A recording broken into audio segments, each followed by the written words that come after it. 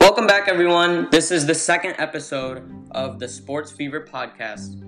I'm having a lot of fun doing these, so I'll probably upload 2 to 3 times a week, depending on how I'm feeling and how much I need to research going into each episode.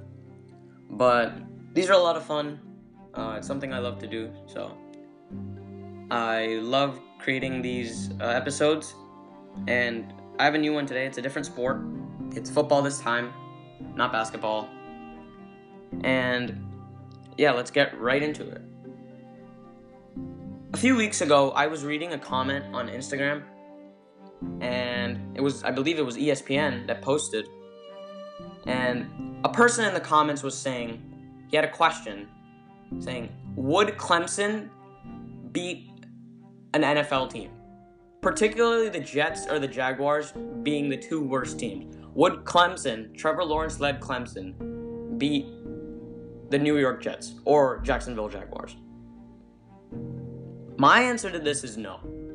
But I was reading in the comments, and there are people who believe that Clemson, a college team, could beat an NFL team, a professional team. And I strongly disagree for 2 main reasons. There are definitely other arguments as to why an NFL team would definitely beat Clemson, but for me, there are 2 main reasons.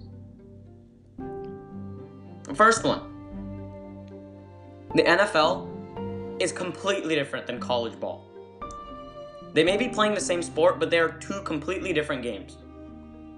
In the NFL, you have better quality from sports training to all the way to management.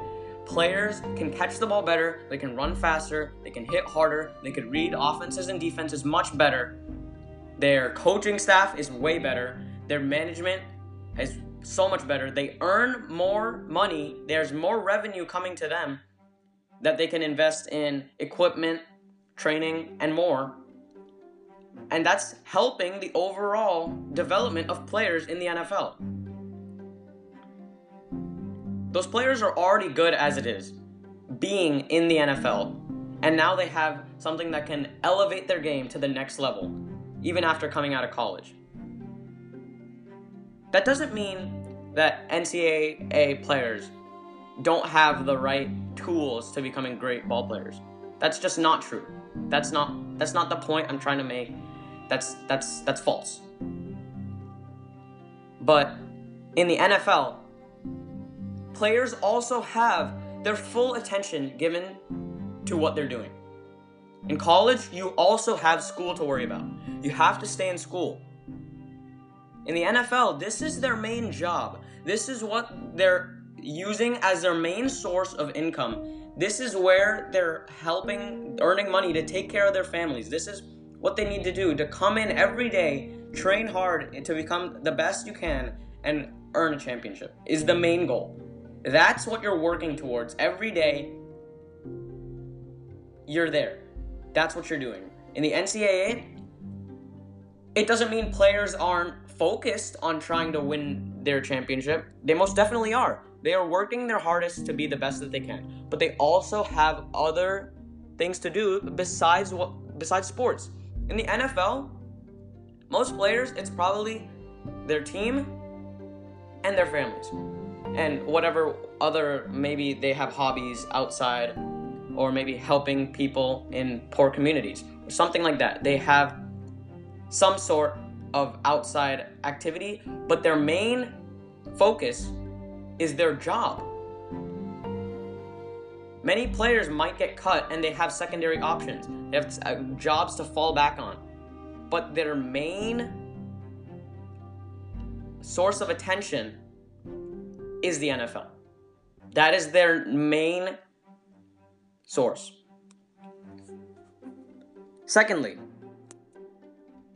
NCAA players are not ready to face an NFL team and beat them. They're not ready to face them, much less beat them. Only 2% of all NCAA football players are drafted into the NFL. Notre Dame has the most, and USC has the most first-round picks.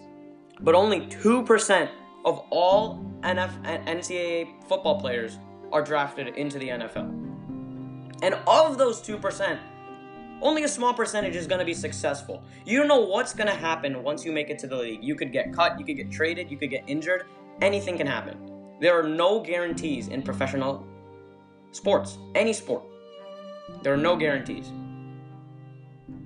Now, there are many people, there are two players in particular, Leonard Fournette and Todd Gurley, that have said that the transition from the NCAA to the NFL, is fairly easy. Todd Gurley said this to Saquon Barkley, who came into the league in 2018 from Penn State. Now, these players might say this, but not everybody is a Todd Gurley or a Saquon Barkley or a Leonard Fournette, okay? Saquon Barkley is a monster. He's a top 5 running back in the NFL when he's healthy, in my opinion. A top 5 running back in the NFL. We already know that 2% of NCAA players are the ones that make it to the NFL. And to become a top 5 running back, that's even harder. It may not process in your brain how difficult it is to be at that level, but trust me, it is no easy task by any means. And not everyone is a Saquon Barkley or a Todd Gurley. And this was said in 2018, mind you. And Leonard Fournette has been declining. People were expecting more of him, and he hasn't been delivering, but he's still in the NFL as a starter. He's a starter in the NFL. He's already done what he needs to do to get there. And now he's saying that it's an easy transition from the NCAA to the NFL. He said this in a sit-down interview, and Gurley said he said this in a sit-down interview to Saquon Barkley prior. But the argument being made that Clemson can beat the New York Jets is just, I believe, is so vastly impossible. Because of these two factors. The NFL is much more developed, and the players are prepared better. And don't get me wrong, that doesn't mean that every player on Clemson is worse than every player in the NFL. Trevor Lawrence has over 3,000 passing yards this season, and the running back Travis Etienne is playing great. He has 900 plus rushing yards. Same with Ohio State. We saw them the other day. They beat Clemson. Justin Fields threw for 6 touchdowns. Their running back, Trey Sermon, he's playing great. He played really well. There are a lot of great young players in the NFL.